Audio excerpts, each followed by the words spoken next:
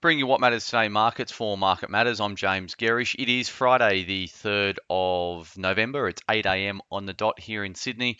Good morning to you all. Another positive session played out in US stocks overnight. So Dow Jones put on 564 points. That was 1.7% higher.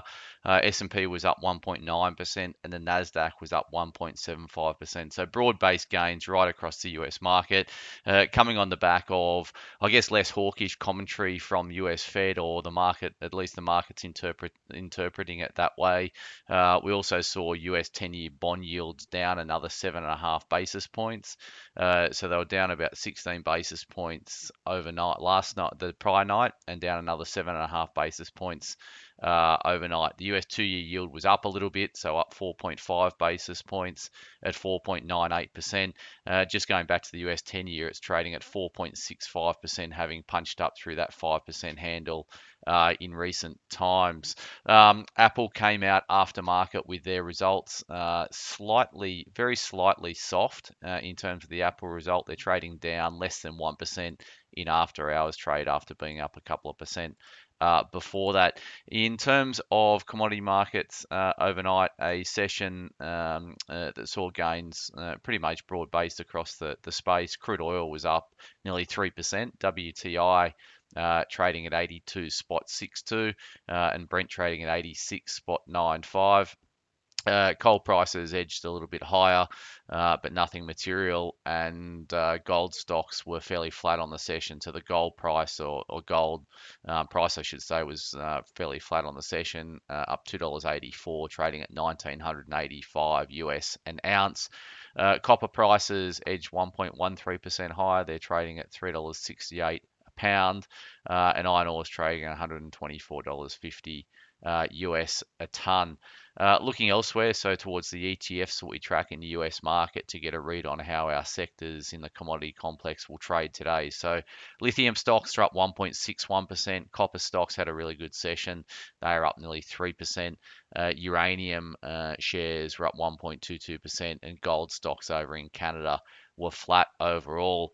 The US dollar pulled back overnight. The US dollar index is trading at 106.15 in terms of the US dollar index. And if we look at BHP, it had a gain of nearly 2% over in the US market.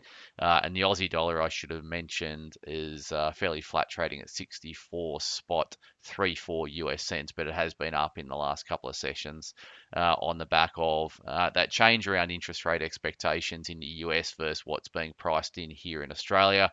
And SPI futures this morning are up 1.23%. They're up 85 points. So a good end to what's been a better back end to the trading week in Australia. A couple of things catching my eye from brokers this morning. So we've got Bravura BVS raised to neutral at Macquarie, 83-cent price target.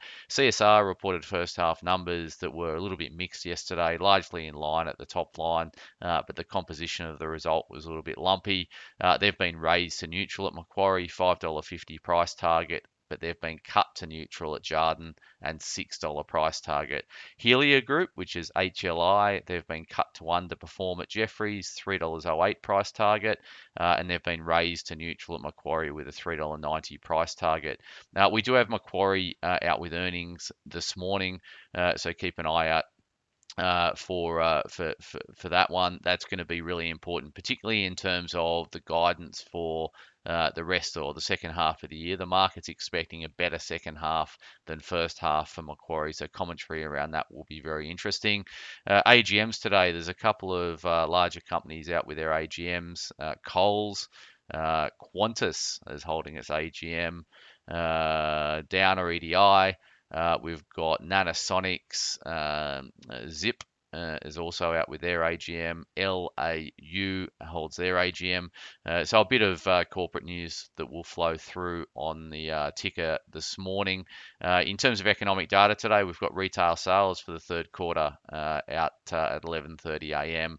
and there's some Judo Bank PMI data out at 9 o'clock this morning.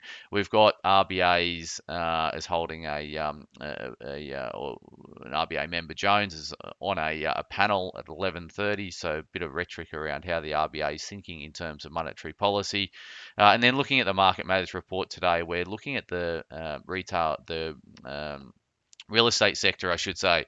So the real estate sector has obviously been one that's been under the pump from rising interest rates and a bunch of other factors that have driven that sector down quite material in the last couple of months. We've got a few real estate holdings within our portfolios.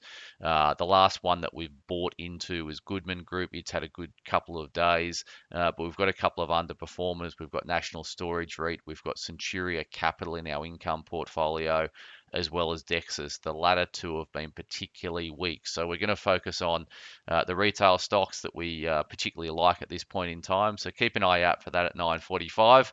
As always, thanks for starting your day with Market Matters.